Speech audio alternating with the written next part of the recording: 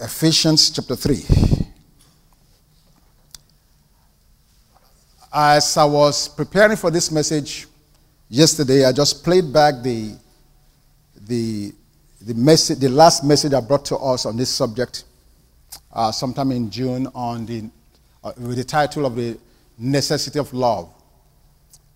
And even though I was listening to myself, and I don't like to listen to myself at all, I was tremendously blessed. And I'm saying this as we get into the message this morning. Please take the time to listen to these messages over and over. Now we have no excuse because all of the messages, Sunday and Wednesdays, are now on your phone handsets. All you have to do is just get the application, WOCFAN, WOCFAN, and just get it, download it, and all of the messages are available within a few minutes after each service. But I'm saying this to say, we are yet to fully comprehend what God has in store for us when we fully comprehend the love message. God has given so many messages to the body of Christ, but I am convinced now more than ever before that until we fully become practitioners of this particular part of the revelation of God to the church, we will not be able to be all that God has for us. But I'm convinced, particularly in this season of grace, that God is going to open our ears, our hearts, and is going to give us a revelation of himself as we've never seen before. Amen. I'm truly convinced of that. And so I'm saying this to you. Please, don't just hear these messages and just go away unchanged by them.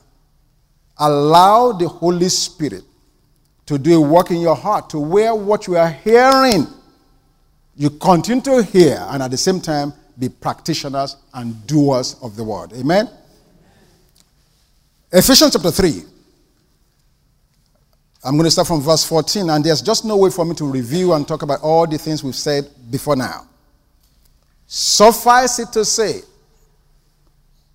that the last time I came before you to do this message, two critical things were said to us. Number one, the necessity of love. Number one, Paul made it absolutely clear that if I operate in any gifts and I do not have love, I'm like a sounding brass and clinging cymbal. That's all it is. Whatever the gifts are, if I have all the gifts, if I can move mountains, if I can raise the dead, heal the sick, all of the gifts, if I operate in all of them, but have not love,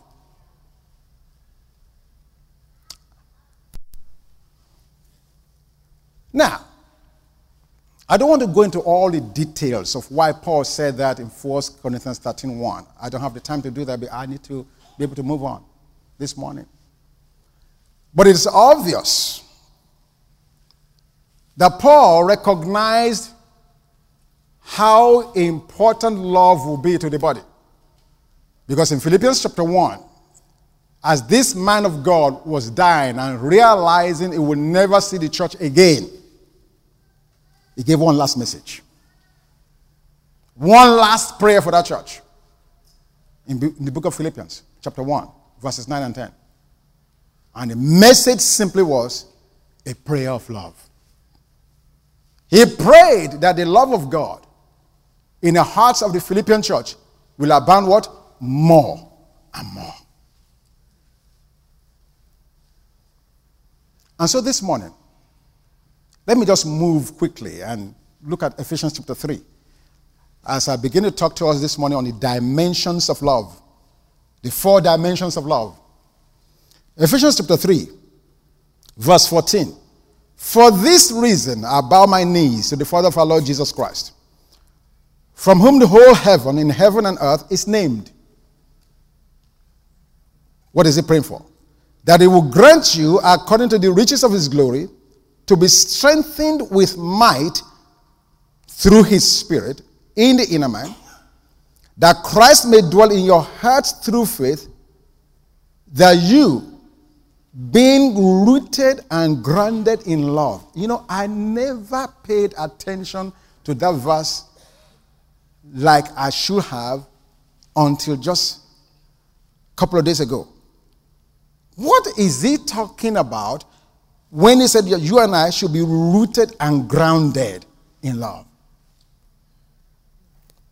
That we may be able, verse 18, to comprehend with all the saints what is the width and length and depth and height, to know the love of God which passes knowledge, that you may be filled with all the fullness of God.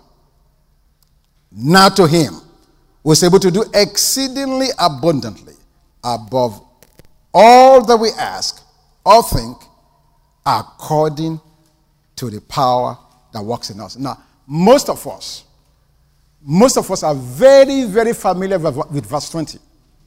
Most of us can quote that in our heart.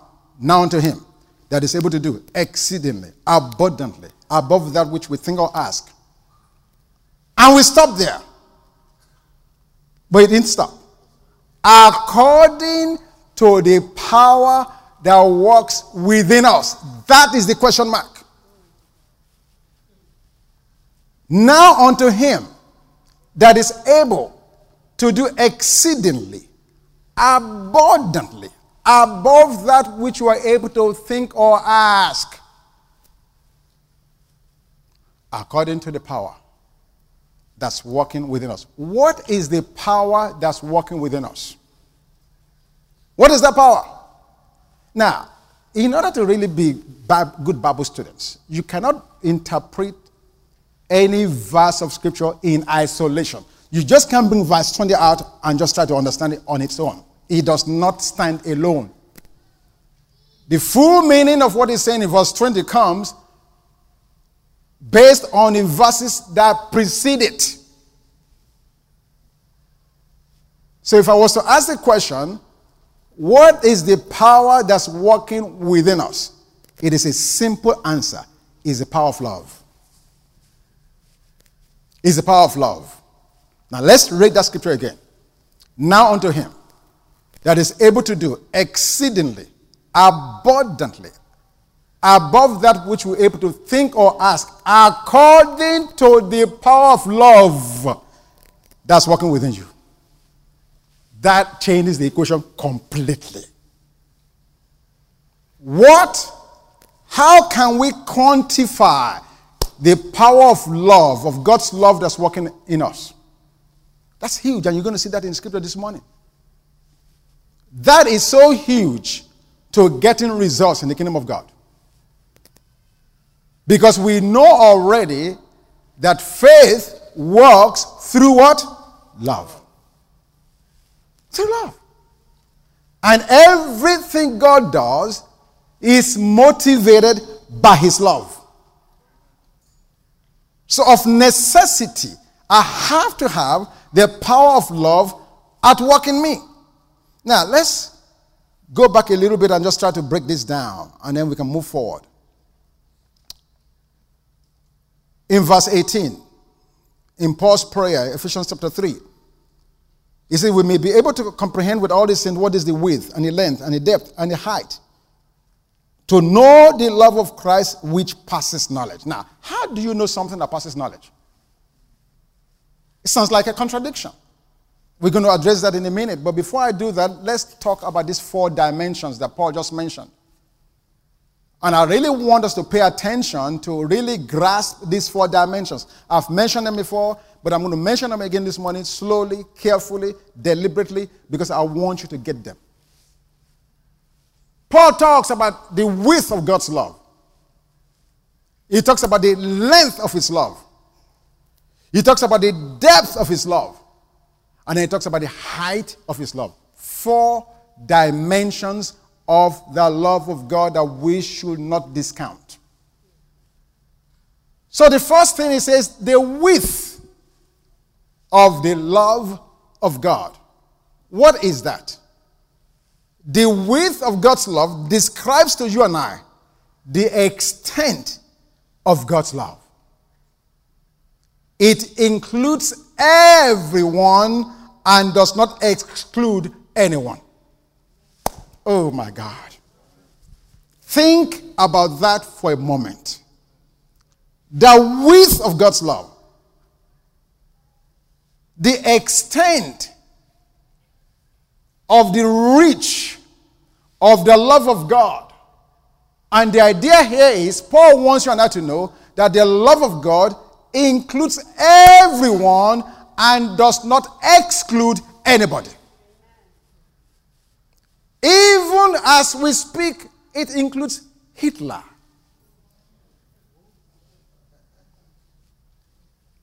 Idi Amin. Boko Haram. Osama bin Laden. Now, you need to understand these things in this perspective so you know how big God is. In our little world, we have this tunnel vision whereby we qualify people and how we love them by how we feel about them. And we bring that perspective to God. And we think God is like us. But Paul is helping us understand there are 4 dimensions of God's love. And the first one is the width of it, which describes to us the extent of his love. I can give you scriptures. Let's look at Ephesians chapter 2, verse 11. Ephesians 2:11. Therefore remember that you... Oh man, Paul's nailing us. When I mention Hitler's name, Boko Haram, Idi Amin, some of you are saying, oh, really, I mean, no, we're not. But now, it gives you scripture. It said, remember that you that is judging and qualifying people. Remember that even you, once Gentiles in the flesh, who are called uncircumcision, by what is called circumcision, made in the flesh by hands. In other words, Paul is saying for you and I that sits down here today, looking good, there was a time when another people called you uncircumcised. And by so doing, labeled you and said to themselves, you do not qualify to be a part of God's kingdom. So before you disqualify anybody else, remember that you are where they are now. Hello? Let me move on. But look at verse 12. That at that time you were without Christ, being aliens from the commonwealth of Israel and strangers from the covenants of promise, having no hope and without God in the world. But now, in Christ, you who were once far off have been brought near by the blood of Christ. What good news. What a great news. Now, I know I threw those names out to wake you up. Hitler, Idi Amin, Osama bin Laden. When you read 1 John chapter 2, verse 2, the Bible says very clearly that Jesus Christ is being made a propitiation for our sins, not for our sins only, but for the sins of the entire world. What are you going to do about that? The God that you and I relate to is a God whose heart is so large. He is so large. And Paul is giving us the dimensions of his love. Number 1 is width. It's an all-inclusive God. All-inclusive. Number 2 dimension, Ephesians chapter 3. We are given the length of his love. This describes to us the tenor of God's love. In other words, it's an everlasting love. Jeremiah chapter 31 verse 3, the Bible talks about how with loving kindness I have called you, and with an everlasting love I will love you. So God's love for you and I did not just begin today. Oh, yeah. His love for you, if you can take this, did not start when you got born again. The length of his love is from everlasting to everlasting. He said to Jeremiah in chapter 1 verse 5, before you were born, I knew you. David told us in Psalms 23 verse 6, surely goodness and mercy shall follow me all the days of my life. So you see, in Jeremiah, he knew him before he was born. In David, he said, the goodness of God will follow him all the days of his life. From everlasting to everlasting, God has loved us. Now, let me give you scriptures. Ephesians chapter 1, verse 4. Look at what the Bible said. Just as he chose us in him before the foundation of the world, that we should be holy and without blame before him in love. So when were you chosen? Before the foundation of the earth. Thank you. The rest of you. When were we chosen? Before the foundation of the world. Some of you are still thinking about it. When were we chosen? Before the foundation of the world. We were chosen before the foundation of the earth. You were chosen.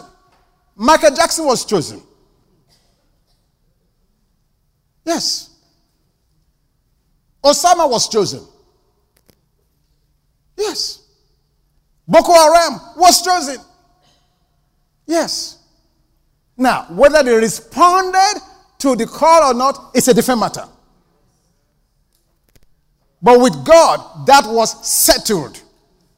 Chosen before the world began. Till when? Ephesians 2 verse 7. Look at Ephesians 2:7. So we know we were chosen before the world began. Ephesians 2:7, that in the ages to come, he might show the exceeding riches of his grace in his kindness towards us in Christ Jesus. When is it going to happen? In ages to come. So you were chosen before it started, and he's still going to choose and love you in ages to come. The love of God. He has a width, he has a length. And number 3, Ephesians 3 verse 18 again.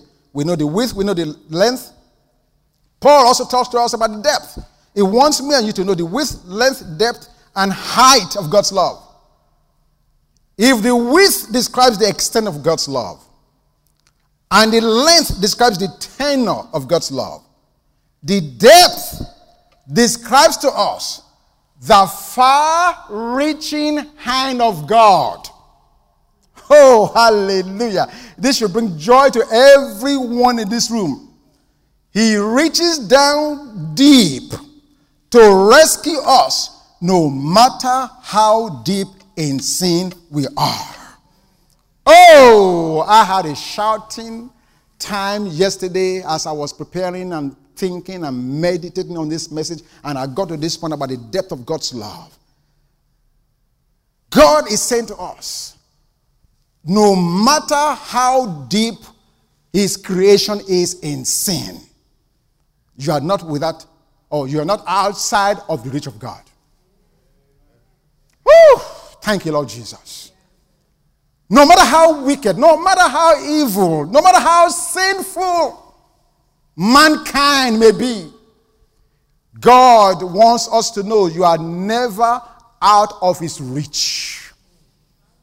And as I thought about that, I remembered Jonah, who as a disobedient prophet was running away from God and finally had to be swallowed by a whale deep in the midst of the ocean. And he cried out to God. And the Bible said God sent a rescue mission. Oh, hallelujah. And as I was thinking about that, I remember the songwriter, Candy Staten, years ago, did a song that really blessed me. He said, I was once deep in sin, and I could rise no more. He said, but then the despairing cry from me reached the master of the sea. And in that moment, love lifted me. And I don't know who I'm speaking to today. I want you to know No matter how deep you've been in your mess, in your sinful lifestyle, in the wickedness or the evil that you are in, I want you to know that you are yet within the reach of God's love. It does not matter how deep you've gone. Love will yet lift you up to the glory of God. That's why he descended. Hallelujah. So that when he ascended, he may bring you up with him. He does not want you to remain in the descent of sin, but he wants you to ascend to the glory of the heavenlies. And so we know the width of his love. We know the length of his love. We know the depth of his love. And then, of course, Paul tells us there's a height of his love. And the height describes for us the promotion that's waiting for us because of God's love. Because Ephesians chapter 2 verse 6 says, we are now seated together with him in the heavenly places. You see, he descended so that in his ascent, he will take you up with him.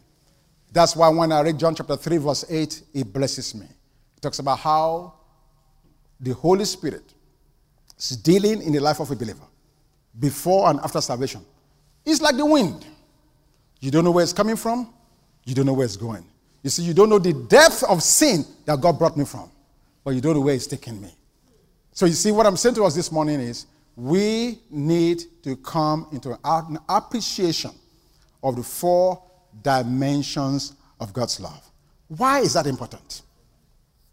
Why is that important? I'm going to show us. I'm going to close in a minute.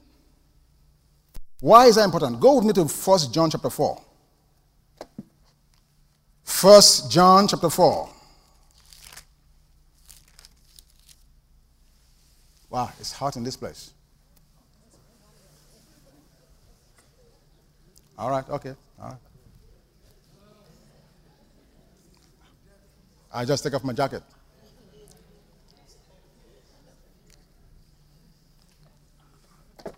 First John 4, verse 16. Please pay attention to this verse. And we have known and believed the love that God has for us. God is love, and he who abides in love abides in God, and God in him. 2 key thoughts. 2 key thoughts. We have known and we have believed. We have known and we have believed. Do we know the love of God? Hello?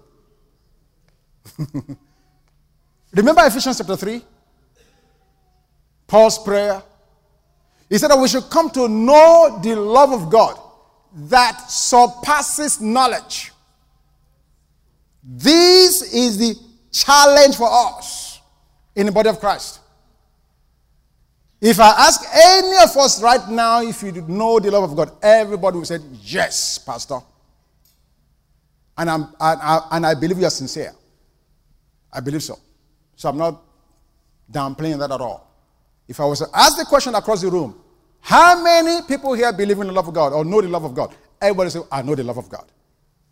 But Paul just said in Ephesians chapter 3 that we should pray, that we should come to know the love of God that surpasses knowledge. So what is he talking about? And then in 1 John chapter 4 verse 16, we just read it, where this apostle of love said, I have known the love and I believed it. Okay, this is the point. There's a far difference between the intellectually knowing something and experientially knowing it. This is the issue. Many of us, 100% of us, know the love of God.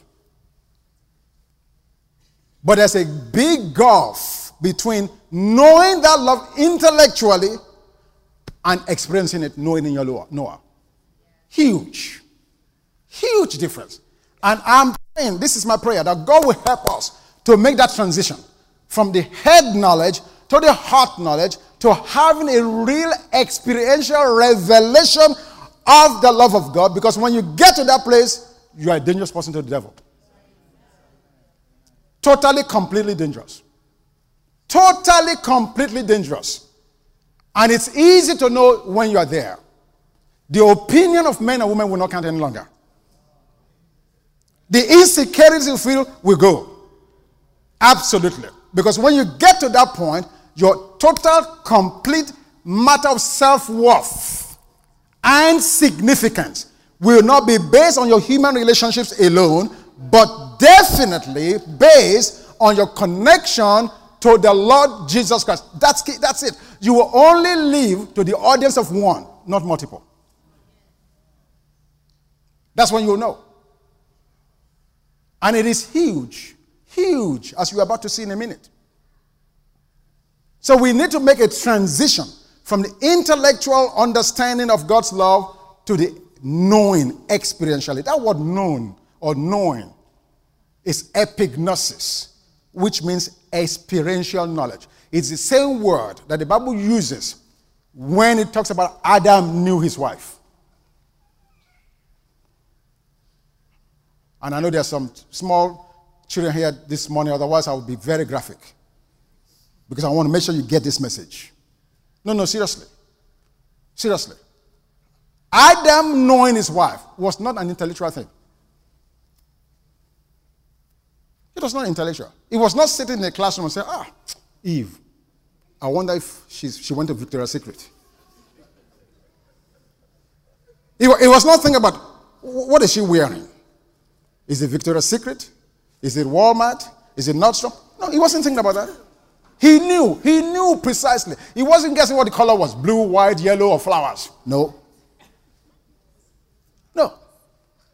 Experiential knowledge. He knew. He saw it, partook it, knew it. Nothing hidden in that transaction. Are you following what I'm saying to you? I'm speaking in quotes, but I'm sure you're following what I'm saying. When Adam knew his wife, there was nothing lost in that transaction. He could leave the place, say, yes, I'm refreshed. I knew her.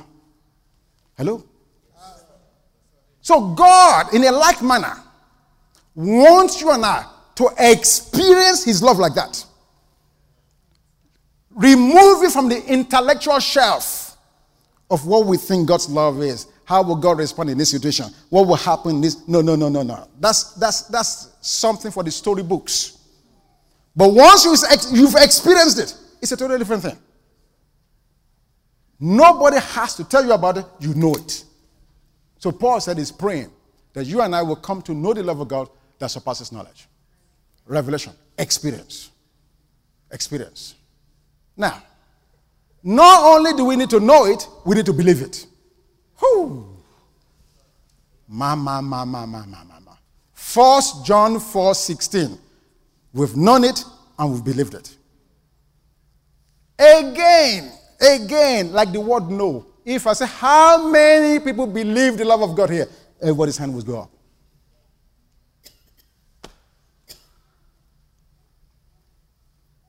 What does that word believe mean? Is it just talking about a mental assent? No. The Greek word there is pistio. And the best way for me to describe it so you can get it is to use the true story of the guy who's an acrobat who crossed the Niagara Falls years ago. Look at what happened. They put a wire across the falls, stepped on the wire, and crossed it to the applause of the crowd who were waiting, watching him. Wow, this is awesome. He finished crossing, and then he asked the audience a question. Do you guys believe in me? And I said, yeah. Crossing number 1. Then he asked the next question. How many of you believe I can do this with a wheelbarrow? Yeah. So he takes a wheelbarrow and goes across again. And was successful. Again, to the applause of the audience. Wow! Now the crowd is really getting wild now. Crossed it alone the first time. Crossed it the second time, pushing a wheelbarrow. On the third time now, How many of you still believe in me? Hey! Do you believe in me enough to get in the wheelbarrow and I'm going to push it?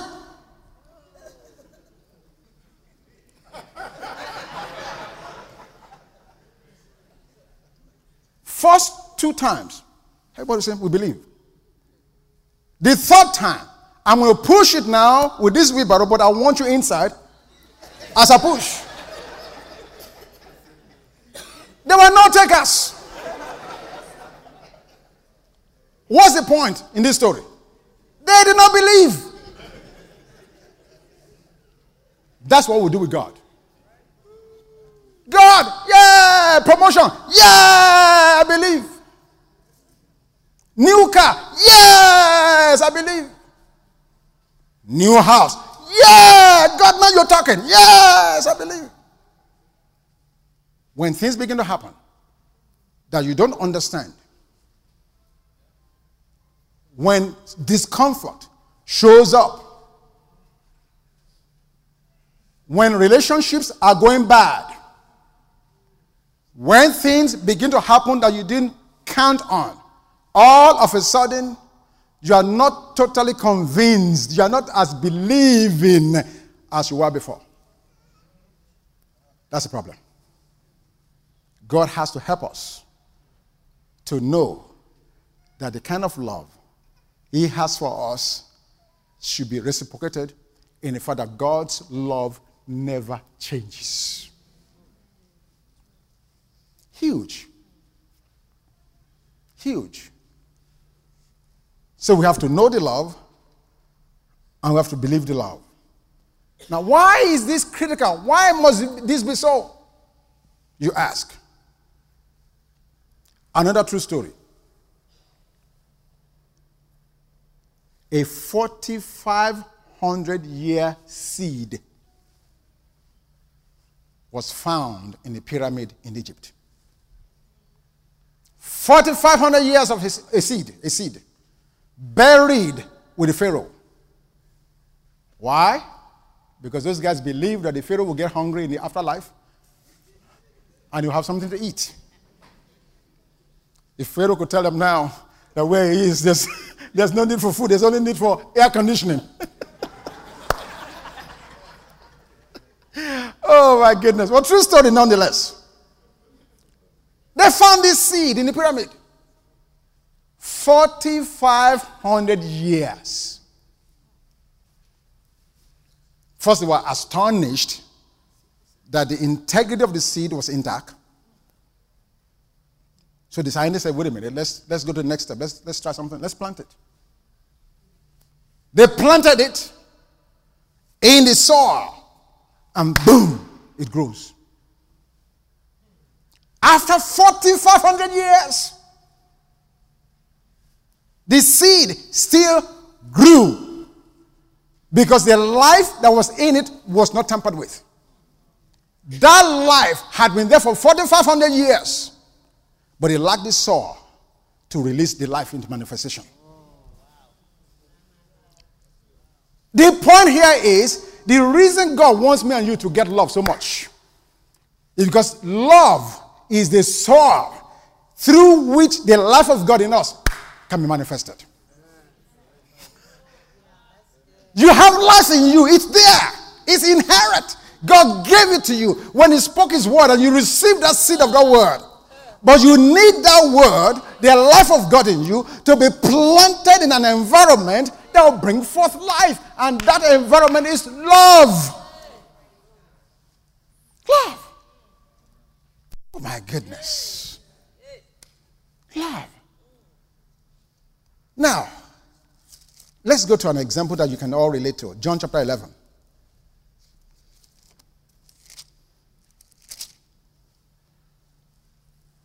You are just love away to releasing the life of God in you. That's it.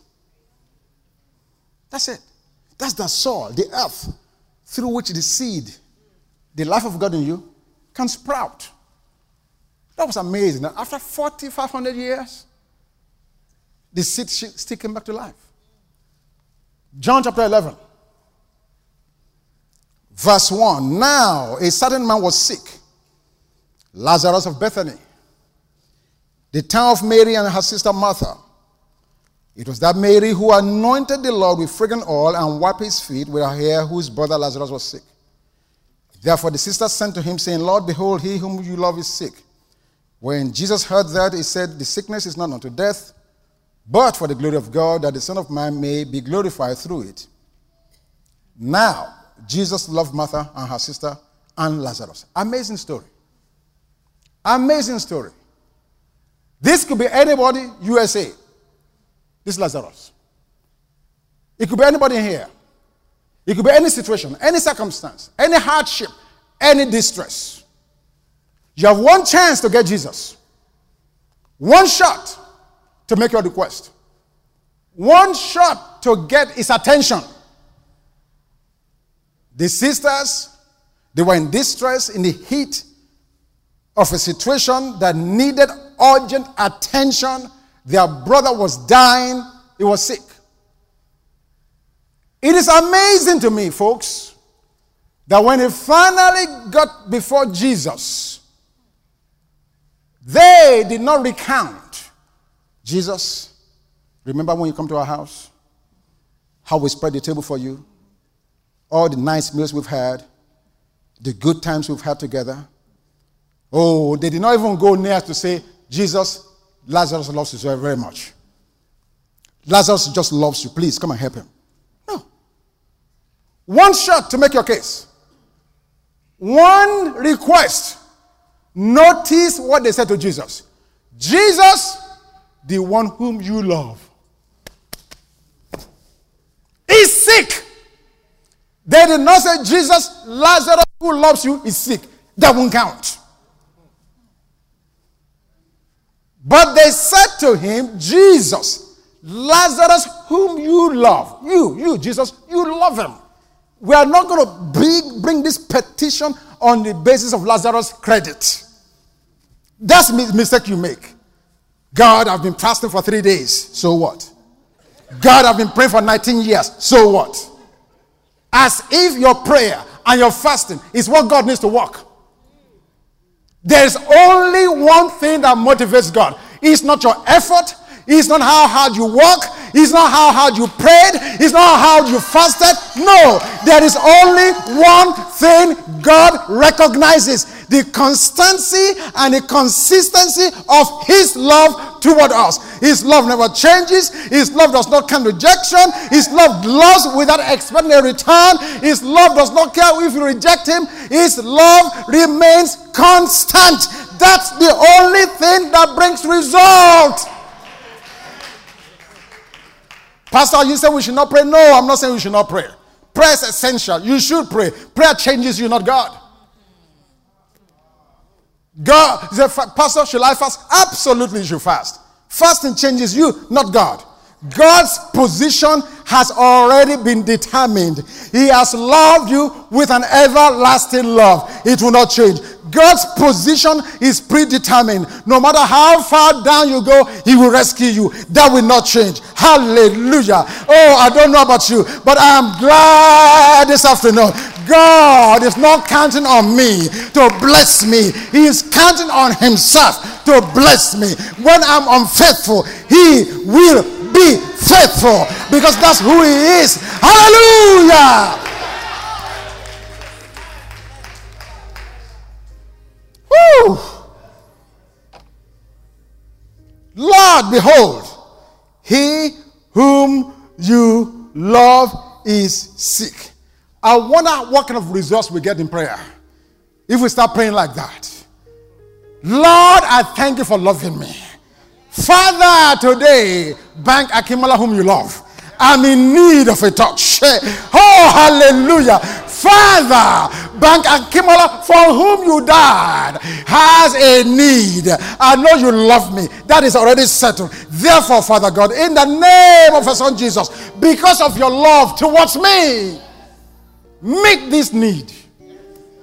Rather than going before God and become so piety and so religious and say, Father God, oh eternal rock of ages. And you see, God, yes, I've been here in this house now, known you for 17 years. Really? Really? If there's anything God wants us to know, it's not about us.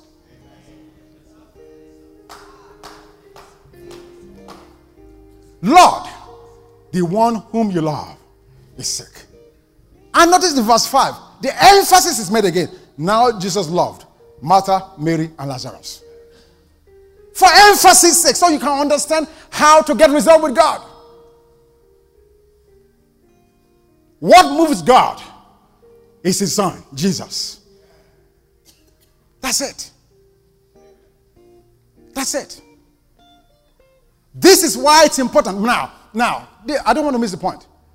If Martha and Mary did not have a healthy understanding of God's love for them, would they make that request like that? That's the main point I want to make. They understood it.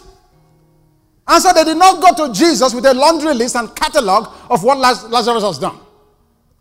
Martha did not go to Jesus saying, I was the one that was working so hard to cook for you. They had enough understanding to know that won't count. But the one request God could not say no to. The one thing he could not turn down is love towards them. How would that change your prayer life?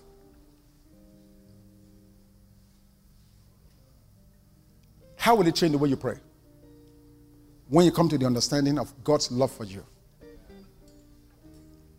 And not just knowing it, but believing it. It changes everything. It changes everything.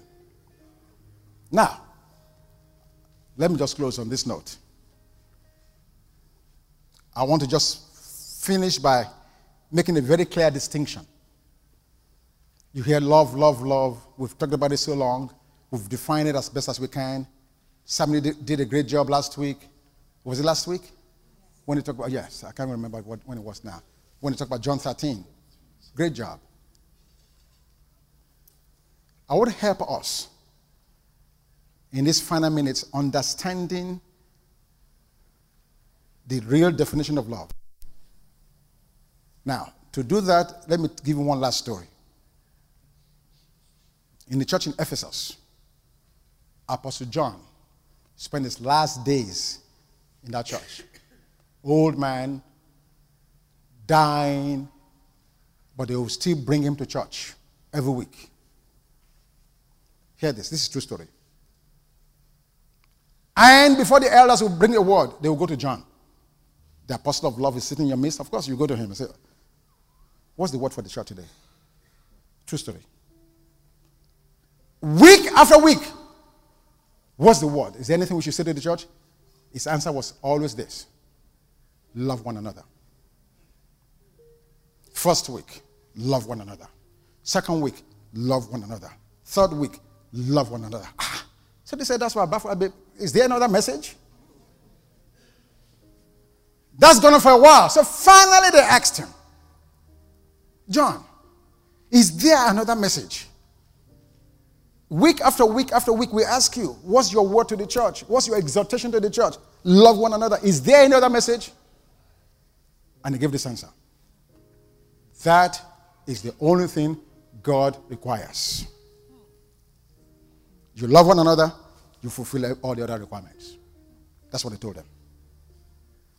They were looking for another message. They said, no, listen, if you just do this one thing, you fulfill all the requirements. That's it.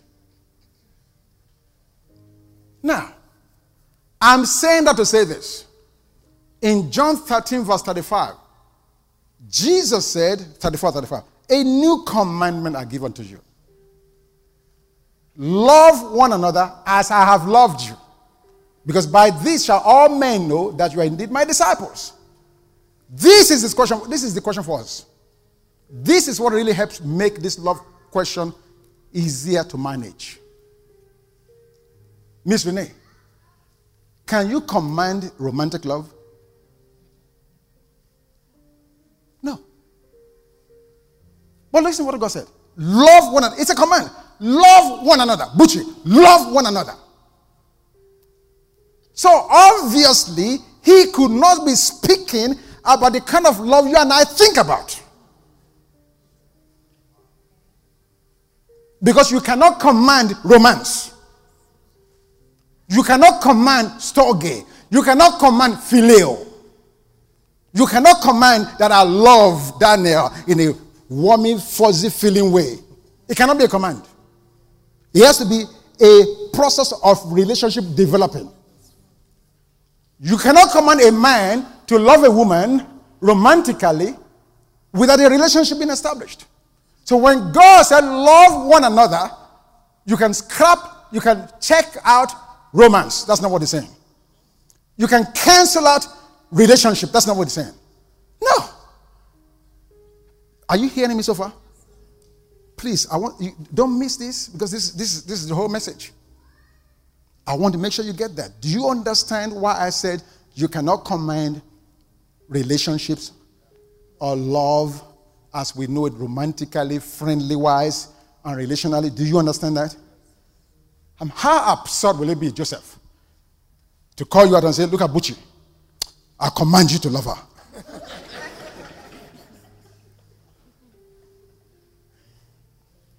Totally disregarding that you are a married man, she may be a married woman, or she's spoken of for, and yet I said, love one another. Is that not absurd? Would that not be ridiculous? Yet in spite of those boundaries, he says, love one another. I want to make sure, I'm treading slowly because I want to make sure the point is well made. Coach, are you hearing me? Do you understand what I'm saying to you? When I say love one another, love Sister Bisola, you know I'm not saying you should go and marry her tonight. Okay. I just want to make sure. I don't want people to come to church and say, Pastor said, love one another. I'll just grab this woman. I just want to make sure that we have understanding. However, the people that heard Jesus say, love one another, they didn't get that confusion. They were not confused in the least bit what he was saying when he said, love one another. Whether it was talking to a married man, married woman, no matter what, they did not have any confusion. Why is that? You need to know that word love in 1 John chapter 4, in verse, I believe 19, is both in the noun and in the verb. Love as a noun is what I get, what I feel. My wife loves me. I'm passive.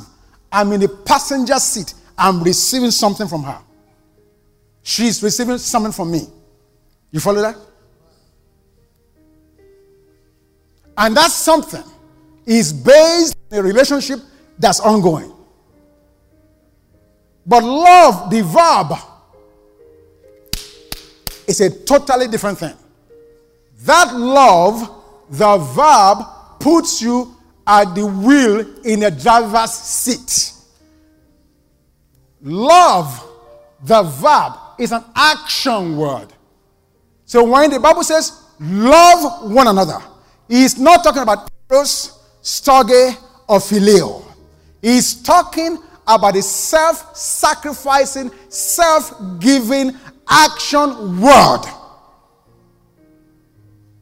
He's talking about you and I. Oh my God. For God so loved the world. What did he do? His only begotten son. Action.